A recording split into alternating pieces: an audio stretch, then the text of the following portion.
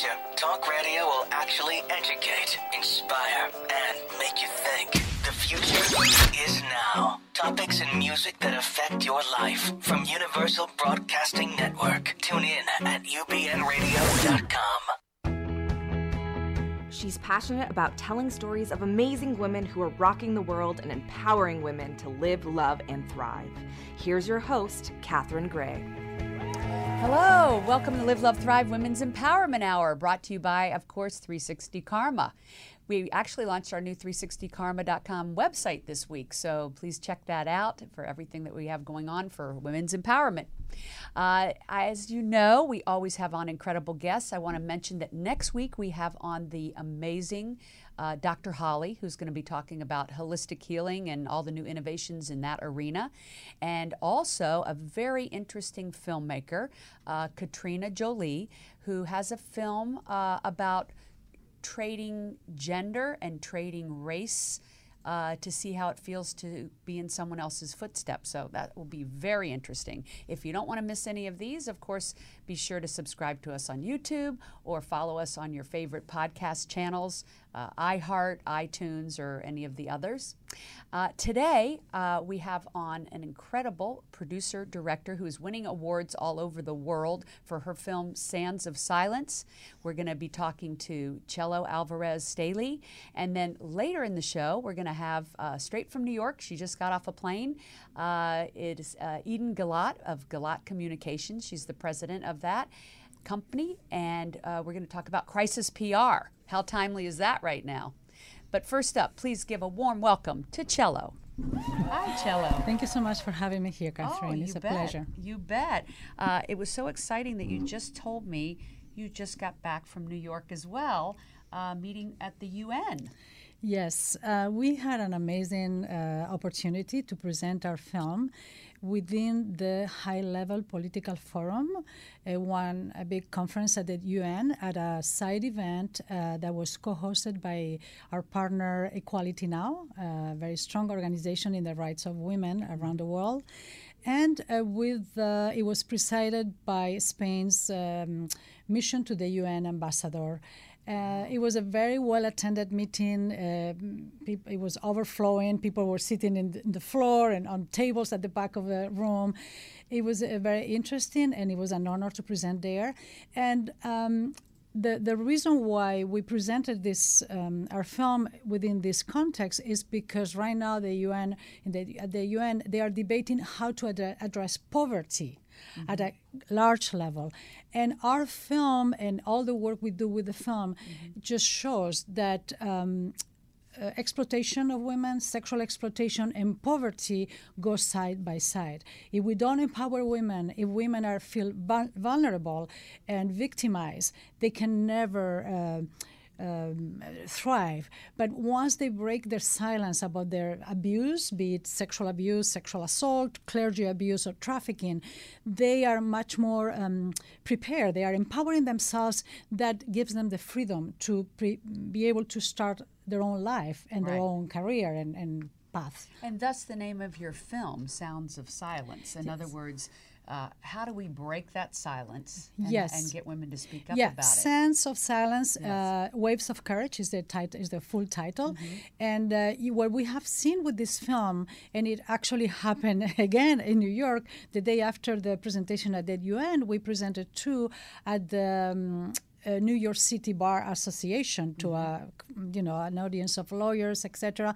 And there was someone in the audience. It was, in this case, it was a young student that broke her silence right there. And this is happening again and again. Even I've had people break their silence here on my show. I'm not going to mention names today, but I've had several people come on and actually, for the first time in public, speak about sexual violence or rape and whatnot. And I'm so proud that this platform has given people an opportunity to speak. That's wonderful. About Thank it you so much. And break that silence. As a filmmaker, as a documentary filmmaker, I also know that anybody who has a film like this has lived and breathed it for years. I mean, folks at home, don't try this at home to do a documentary unless you really are passionate about the topic, because you will eat, live, and breathe it for several years. I mean, that's it. People do not realize how much goes into making a film like this. And then once it's done, you've been traveling all over the world with it, showing it at various places. In fact, we're going to talk about, you have an upcoming screening here in Los Angeles. Yes. What's the date? October? It's Sunday. No, it's Sunday, July 30th. So it's Sunday, coming up July in 30th. it's Okay. right here. Oh my gosh. Yeah, very soon. And where's that going to be at? That's going to be at Hill One World, and the address is going to be on the screen very soon. At West Pico Boulevard, Hill One World. It's going to be at 6:30 p.m. on Sunday, July 30th. Right. And I hope you all can come. Come. And if people can't make that, how can they find the film? They can actually download it. No, like, the film is not yet. No, it's not yet available for public viewing. Only in selected screenings. Gotcha. We're gonna go into the educational distribution very soon, and we are presented it in person. Like usually, it's myself, and then usually the main character in the film, a sex trafficking survivor, Virginia Zayas, who is really an amazing person who really fits with the motto of this show, Live, Love, and Thrive, because what I call, she's not anymore a survivor. She's gone from victim to survivor. Thriver. She's a thriver. Love it. And exactly, that's the term that I was using for her in New York, because this is what we have to call them, these people that have come from the ashes, from the most terrible situation, and are thriving now, and they're inspiring all of us. People are going to probably wonder what, because I said you put years into something like this, what possessed you to not only work on this film, but you've worked on several films about this topic, which really is all-encompassing, How do you do that? Like, this is a tough topic. What is your background that drove you into deciding that you were going to make films that were going to help break the silence and talk about this very sensitive subject of sexual abuse, sexual violence, and break the silence? So what is it in your background that brought you to this calling? Well, it's interesting because my background had nothing to do with this subject. Right. I went into medical school. Yeah. I dropped out after 4 years. Then I went into marketing. I ended up in Japan, where I had the opportunity to study Japanese and business in Japan. But then I took a twist of the businesses, and I specialized in media. I ended up working for NHK, the Japanese Public Broadcasting, on documentary films. That was my first incursion with media. And also I had the opportunity to manage the first newspaper in Spanish in the archipelago. Then after that, I became correspondent in Tokyo for one of the main newspapers in Spain, El Mundo. It's too bad you haven't had an exciting life. But this is to tell you that I really never went to film school or journalism school, but I became a journalist like on the road, on the hard road, if you want. And just because I felt passionate for social justice in the beginning and with human rights, very soon I started really specializing in women's rights. There was something in me that was resonating, and this kind of anger or, I don't know, need to denounce what was happening with the women in the world made me start writing and concentrating on that issue. Right. And then immediately what first came to mind in front of me was the sexual violence and trafficking. So I started writing about it, and then pretty soon I was doing documentaries on the issue. But what I wanted... I feel like people feel helpless about this topic. Yeah. You know, whether it be trafficking or rape or whatever in that category, that we feel like, well, what can we do? And so I love that you've made this film trying to explain to people, well, what they can do is speak up or to support other people they know that have been in this position. Because that is one of the problems, right, is that people don't always support people that have been raped or had sexual abuse. They almost blame them, right? There is a lot of blame and stigma, and also there is not enough recognition in our society that we have a pandemic of sexual abuse and sexual assault and clergy abuse. We have, in the last years, we've done an amazing job in exposing the issues of sex trafficking, femicides, domestic violence, but when it comes to sexual abuse, we have normalized it in such a way that we say, well, that happens to all of us, that happened to me in my village, that happened in my family. So after working even in the U.S., you think? Oh yeah, even in the U.S. and in Europe and in Japan, in Western countries, totally. So what happens is that after working as an advocate and journalist and documentary filmmaker for many years, denouncing the issue, the extreme of sex trafficking, I also realized that it's much difficult to put the finger in sexual abuse because it happens near us, in the U.S., in Europe, in professional families and educated in an educated society. So in my film, I touch the whole spectrum of sexual abuse, from child sexual abuse, sexual assault, clergy abuse, and trafficking at the other extreme. Right. And then what happened is that usually trafficking films or documentaries, they inspire you to fight against the issue and maybe send a check to donate to those organizations that are fighting the issue. That's very important, and I've done that. But I wanted to do something that, I wanted to do a film that will make you, in your family, white American person, reflect on what happened to your life to begin with, or to those close to us, to you. Because everybody knows somebody that's been touched by this. And everyone. Then create the spaces in your family, in your school, in your church, in your association, wherever you are, Create those spaces so that people can come out and speak out and then support them and give them resources. Right. Now, without talking too much about the substance of your film, because I want people to see it, but it was something that touched home in your family that provoked you to explain it in a personal way, as well as in a broad way, and brought the two together. Because, which is a really good point. When people watch a film about what's going on in the world with trafficking and domestic abuse and sexual violence, they do need to bring it home and realize this is happening in their own families or their neighbors or their friends, and not look away from that. And so don't you think, I think that's what I got out of the approach of your film, is that you're trying to bring it home. Exactly. Yeah, because it was uncanny. I realized by doing this film that took me 8 years to finish. 8 years, wow.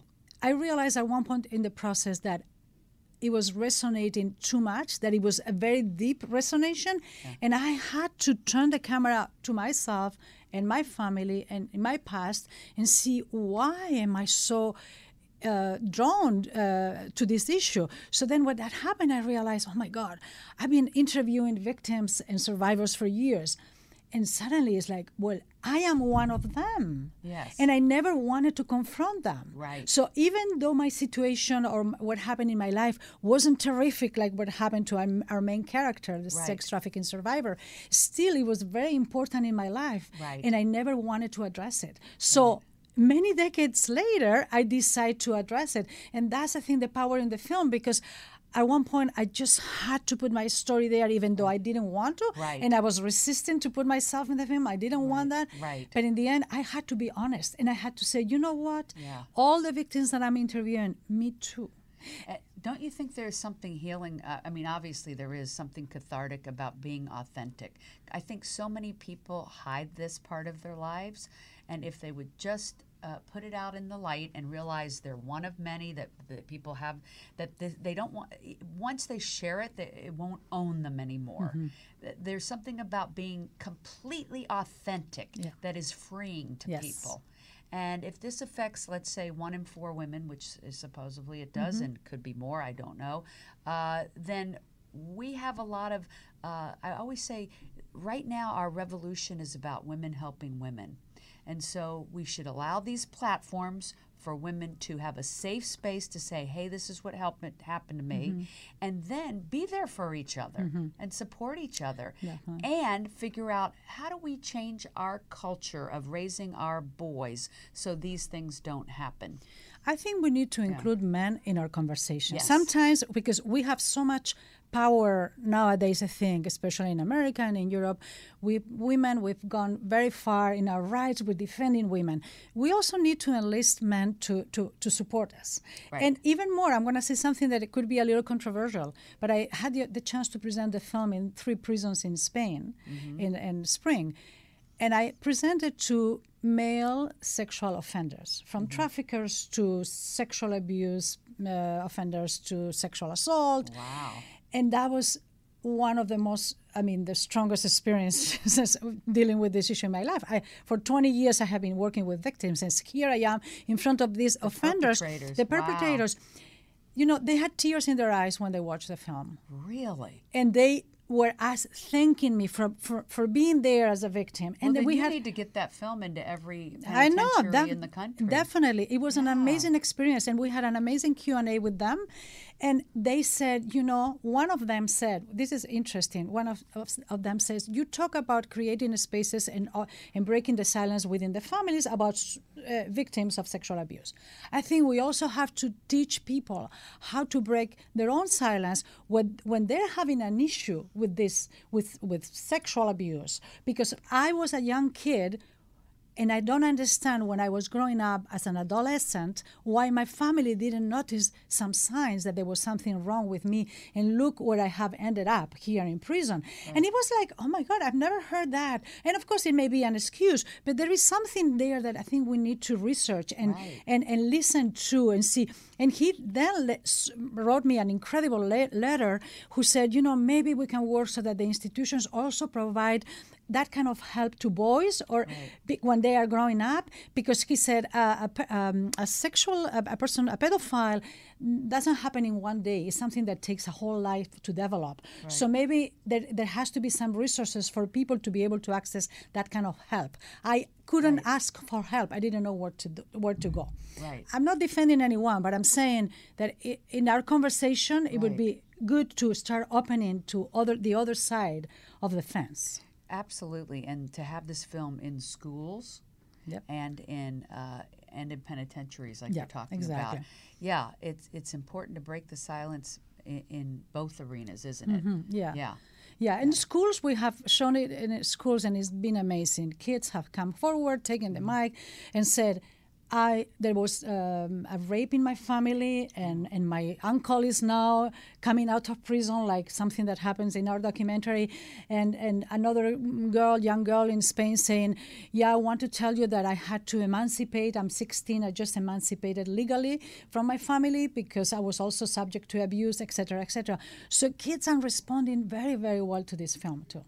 So do you think, you think the film encourages them to obviously speak up, and that some people have spoken up because they've seen the film? Totally. It happens again and again. How wonderful that you have that fulfillment of seeing it make a difference. It's beautiful. That's why in so many times we try to have therapists in our screenings, even in film festivals. People start going into catharsis. So we have therapists, or we invite partner organizations to be there offering the resources to our audiences. That's super important. We feel responsible. We don't want them to feel, oh, terrible, this happened to me. And nowhere to go. And they know where to go. Right. We try to provide that kind of support too. That's wonderful. That's beautiful. Now, you've worked on other films in the past with the same topic, well, right? Yeah. Or similar. Yeah, well, this is my first feature-length film. Yeah. I've never had another one. I did work on a feature-length film for Canal Plus Spain on child trafficking from Nepal to India. Wow. And I did a short documentary called Sold in America about 3 women that were sold at an early age here in America into slavery, sexual slavery. So if somebody wants to be a filmmaker, they have something important they want to story they want to tell. It sounds like the route you went, even though you didn't go through formal training, is that you just have to be passionate about what you're doing, and you could start off with some film shorts. Yeah, exactly. Yeah. And you it's a great way to teach yourself, right? Yeah, it's a great way. And also you start helping other filmmakers in their productions, and you learn a lot, and you surround yourself by a very good team. Yes. I mean, this film, I didn't do it alone. Right. And the awards are for the whole team, the whole crew, and I had wonderful cinematographers and editors and, associate producers. So that's very important too. Tell me about the awards that you've just won. Where did you just get back from? And tell me about those awards. Well, I was the first award was given in Spain, the Malaga. Is where you were born. Yeah, I was born there. Malaga Film Festival. Suddenly they called me and they gave me first prize and silver biznaga for asserting women's rights within the festival of Malaga. Beautiful. And then after that, we won 2 awards at the Malibu Film Festival right here. Oh my gosh. The Best Documentary and the Audience Award. Oh, that's fantastic. And then at the Los Angeles, I even think winning the audience award is the best, yeah, isn't it? Yeah, it's beautiful. Yeah, Yeah, I mean, when the audience It's- votes yeah, for it, I exactly. mean, you know, that's real. Yeah, and we got another one at the Awareness Film Festival in Los Angeles, another audience award, and those are the people who are organizing this Sunday, July 30th screening in Los Angeles. Oh, beautiful. Yeah, and then after that, amazingly enough, we received a cultural award in Barcelona too in February. And now in June, we won the Southern California Journalism Awards that are given by the Los Angeles Press Club and are judged by the National Press Club in Washington, D.C. and other press clubs in the country. That's so that was prestigious. amazing. That's that was amazing. incredible. And then just like last week, we got nominated to the Imagine Awards, which are considered like the Golden Globe Latino here in Hollywood. Oh my and in gosh. August, we will know they will have their gala. Nominated for that one. Yeah, nominated for Great. Best Documentary. How fantastic. Yeah. It's nice to be rewarded for all that hard work. And I know, yes, Yeah. especially because, I mean, I would say to starting filmmakers, never give up. yeah. Because I could have given up so many times in Oh, those 8 years. we all Nobody know gave that. us funding. Yeah. Nobody really, I mean, the first 6 months, no film festival in the world was accepting it. And I thought, oh my God, this is the biggest flaw in my life. Yeah, 8 years, I have to bury my head. And then suddenly it started happening. And people started seeing the power of the film. You know what I Yeah, mean? yeah. Maybe it's not a film that goes to Cannes or Sundance, but it's a film that really touches people's hearts. Yeah. And I'm so proud for that. Oh my gosh, it's an amazing thing that you've done, and the fact that you're helping change lives makes it absolutely invaluable. So, what is your proudest story, having traveled with the film? Has any woman come up to you and said this changed my life? I mean, I'm sure they have, but tell me specifically. I would say the proudest story was a young student in university student in Madrid that after seeing the film at a festival, she came to me. She said, "Can I talk for 5 minutes?" And when I talked to her, she started telling me the story. And her story was that summer she had gone to a physical therapist for a shoulder problem. And he ended up convincing her that he had to touch her vagina, pointing her vagina, showing her in Google, it's essential that I touch this point, and basically raping her with a vibrant object. And she was like, and I don't know what to do. I want to do something. Can you help me? And then it was beautiful because I was able to put her in touch with a group of pro bono lawyers that took her case on. And hopefully she's coming out of that and then going after this professional, which was at the time it was still in practice. Oh my gosh. And there are many stories out there like Exactly. that. So There are thank many you for sharing that. Sure. Yeah, when you know that you've impacted someone like that, that's invaluable. That's the greatest award of all, right? Actually, and another interesting story, when I presented the film at one of the prisons, one of the men, after seeing the film, says, you know, I'm the protagonist of something very similar to what happened to you. So then at the end, he came and he said, you know, I'm a doctor and I abuse from some of my patients. And the funny thing is that I was always supporting human rights, and look where I am. And my film deals also with forgiveness, which is a very also delicate subject. And he said, well, you talk about forgiveness and reparation. You think that being here in prison is already repairing? And I said, no. Reparation happens when you take the hand in your hands the fact that you need to return something, you need to give to society what you have robbed. You need to do something about it. And that's what I call karma. Yeah, exactly. Right? Turn it around with good karma. Exactly. Yeah. And he was like, oh, yeah. I said, yeah, you need to do something about it. Write a book, help your victims, do something, because it's not enough with a society-imposed penalty or, right. sentence. It has to be a personal responsibility. Yeah. And Yeah, that makes sense. Thank you so much for making this film and touching so many people in such a beautiful way and making such a difference in the world. Thank you so much, Catherine. It's been a pleasure. Thank you so much. And we will be right back with Eden Gillott. Stay tuned. Thank you for tuning in to the Live, Love, Thrive show, where we bring you powerful and positive programming about women and those who support women's empowerment. It seems by sharing their stories and showing us their talent and potential, they remind us of our own. We ask you to join us weekly by taking a minute to subscribe to our 360 Karma YouTube channel so you get to see every episode of these uplifting and inspiring stories. We all need more of this, yes? And did you know we have the Live, Love, Thrive book on our 360 Karma website and on Amazon? If you enjoy reading books of incredible women who are doing amazing work in the world, you will want to pick up a copy.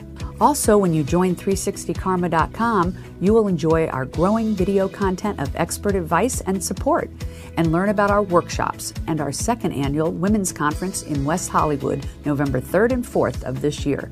If you would like to align with a like-minded, purpose-driven community, you will feel at home at 360karma.com. We encourage and support you to live the life you love.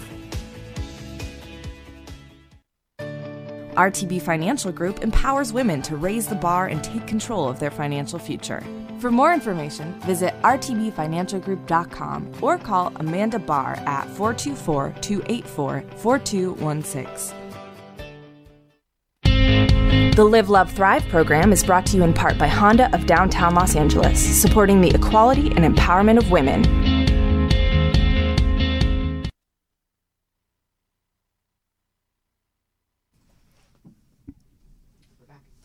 Hi, and we are back with Eden Gillott. Hi, Eden. How are you? Awesome. How are you? Good. So I know you just got back from New York, where you spend a lot of time. I do. I try to spend as much time as there as possible. Yeah. You know, I moved from New York to here over a decade ago, but it's still one of my favorite cities in the world. Love New York City. Yeah. And you grew up there? I actually grew up in Echo Park, so over here. But you grew up here? I spent 6 years in New York. Oh, but it is definitely where my heart belongs. Yeah. Sorry, LA. Would you ever end up there? I would like to split my time between LA, New York, and maybe another city. Who knows? That would be the perfect, wouldn't it? Yeah. I would say, let's see, where would the summers be? That's a hard one. The summers, I don't know, LA, New York, maybe a little bit less maybe a little bit of both. Here. Yeah. Okay. So you are president of Gillott Communications. Gillott Communications. Like I like you a lot. Gotcha. Yeah. And I get the play on the words. She wasn't saying she actually likes me, but so it's Gillott. Gillott. I like you, Gillott. I like you a lot, Gillott. Okay. Someone said that to me in high school, and I never forgot it. Okay, so you started this company, or your dad started this company, and you and him worked together. Yes. Yeah, beautiful.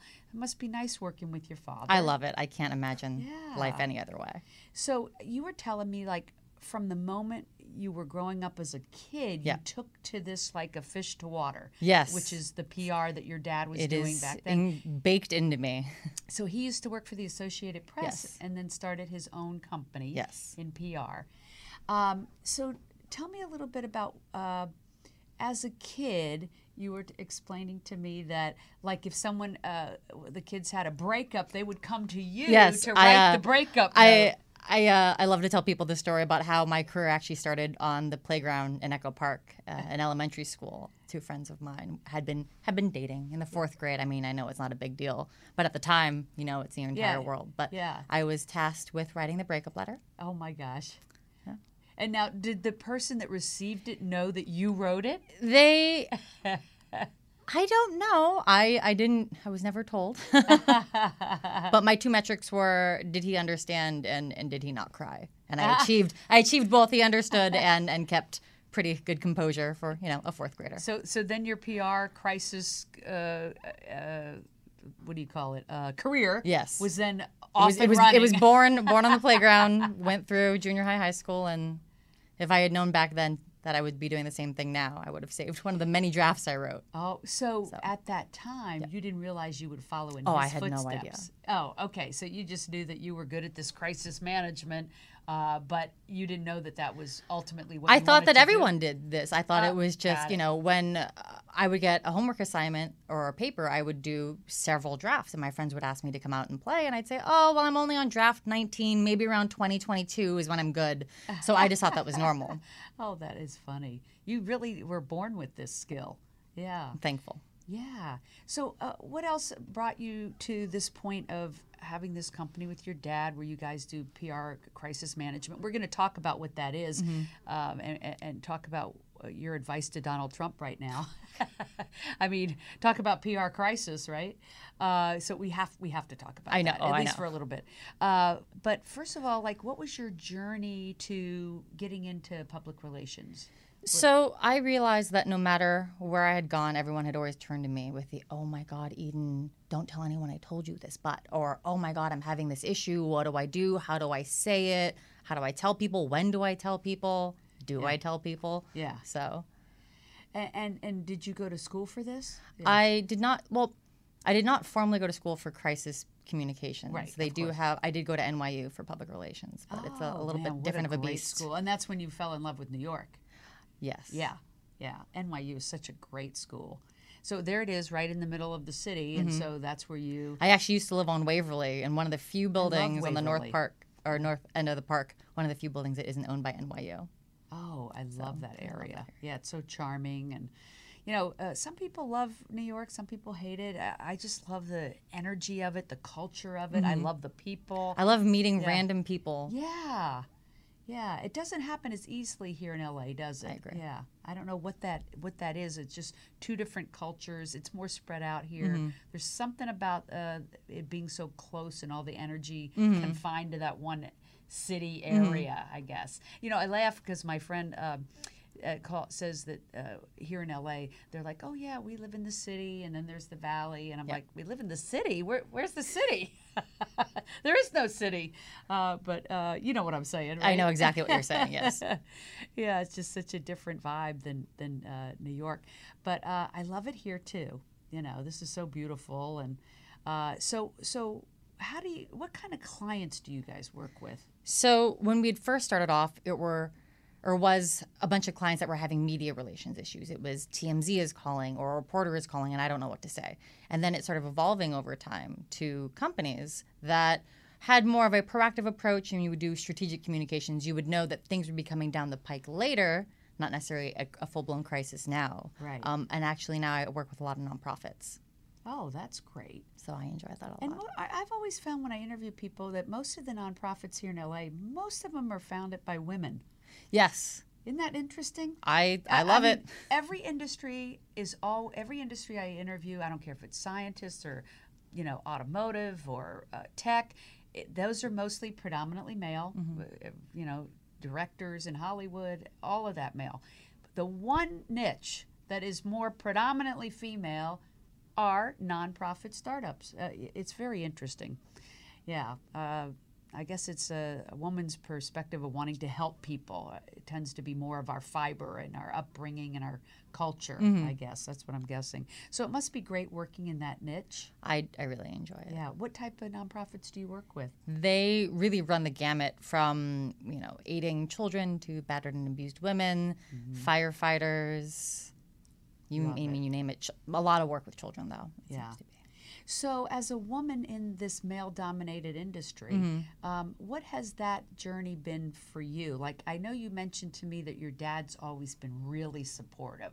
So I'm sure having him in that industry and having his support has been a huge leg up. Tremendous. Yeah. Yeah. But had you not had that, it's a very male-oriented industry like many, right? Yeah.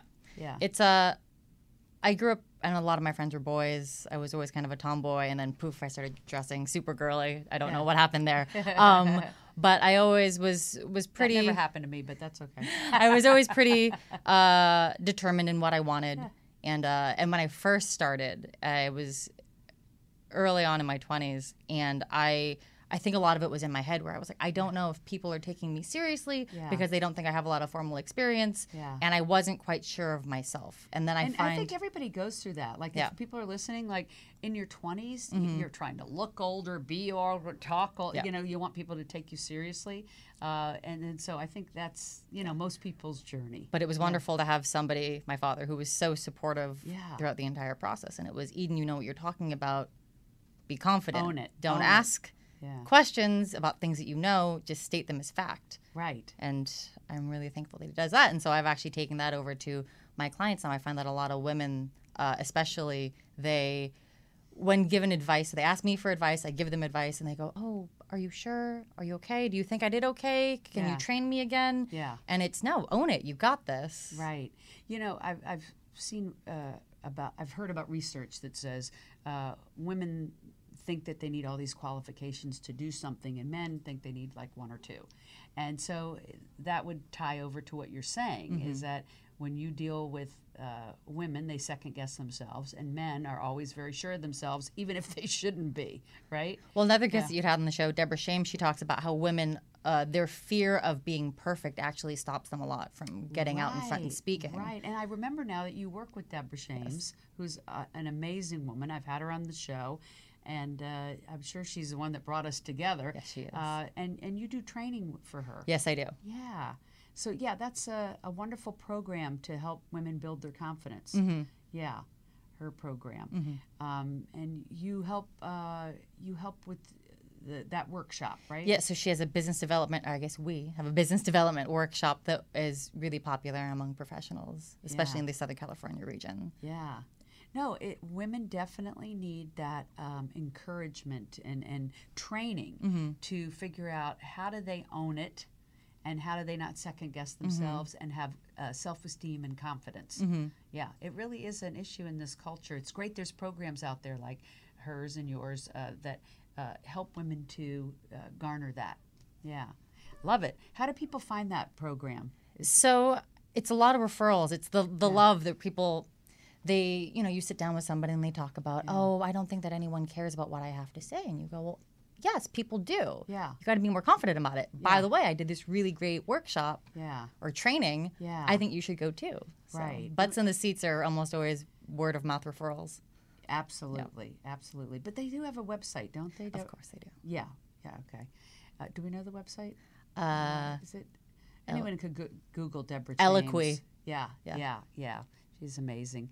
So, what is it that PR crisis is? That's what I want to get into, because people don't always know what PR crisis is, and I think the first thing they think of is how do I change my Yelp feedback? Is that the first one people say? Not always. People are usually like, oh, with Trump now, they're like, oh, Trump needs your services. Yeah. The easiest way for me that should be your byline now. to differentiate, there's marketing PR, and then there's crisis and strategic PR. With marketing, it's, hey, I did this really great thing, check it out. And for us, it's, oh, no, please, I'd like to not talk about this. I hope you never find out about the thing that happened. Yeah, you told me, whoops. It's my clients usually call me after they've said either oops, uh-oh, or oh, no. Right. No. Well, that would be after a date, right? No. So, oops, uh-oh, or oh, no in business means I need PR crisis. Yes, it's, oh, no, I didn't know what I was doing was illegal. Okay. Now I'm facing a lawsuit. Or, oh, no, oops, where'd the money go is one of my, not favorites, but that happens a lot. Yeah. It's how do you explain a difficult or controversial subject in the nicest way possible. So when I'd started my career writing breakup letters for friends, it was how do you deliver bad news in the nicest way possible. Now it's still the same thing. And you told me decades you use, later. This is great information for our folks at home, that you use the sandwich effect. Yes. And I've heard of this. So you start with something positive, then you deliver the information that they don't want to hear, and then you end it with something positive. The compliment sandwich, or if you don't like that, you can call it the hopeful hoagie or the sunshine sub, whatever you want to call it. But you never want to start off bad news with we regret to inform you, or I'm so sorry I have to tell you this, but So something always positive. Ease them in with something positive, or at least neutral. Don't just wham them right in the face with the bad news. And definitely don't leave off with the last thing being bad news. So now when people think of PR crisis, they think, okay, so like a food company has some sort of outbreak of something or whatever, and that people think of it as being something about how you would control social media or media. That is a portion of it, yes. The other thing you explained to me, which I found interesting, was that it's also not just the social media, but directly the shareholders, the employees. Oh, your employees. If you do not communicate with your employees, who are you going to be faithful to then? If you don't have employees, what kind of company do you have? Right. So it's the employees, the shareholders, the donors, especially if money goes missing in a nonprofit. Right. You have to explain to the donors, hey, money went missing. This is what happened. This is what we're doing to fix it. And then you have to paint the bright, happy future. Right. It's always about reassuring people, reassuring that you have it under control. Does that happen a lot with nonprofits? Quite a bit. Yeah, okay, wow. So then you have to explain it away in a way that works. So it's not just about the media. But, okay, Donald Trump. We have to go to this whole thing. I mean, this is like every week, right? PR crisis. I don't know who his PR crisis people are, but what would you do in that case? That it feels like PR crisis every week. How do they rail that in? People give him a lot of flack because it's, what about all these crazy things that he's doing? Like, where are his handlers? And I'm going, maybe there are more things, and his handlers actually stop him from saying a lot of stuff we don't know. We might just be getting the tip of the iceberg. Yes, we might only be getting the tip of the iceberg. That's Who knows? Scary to think. Yeah. Okay.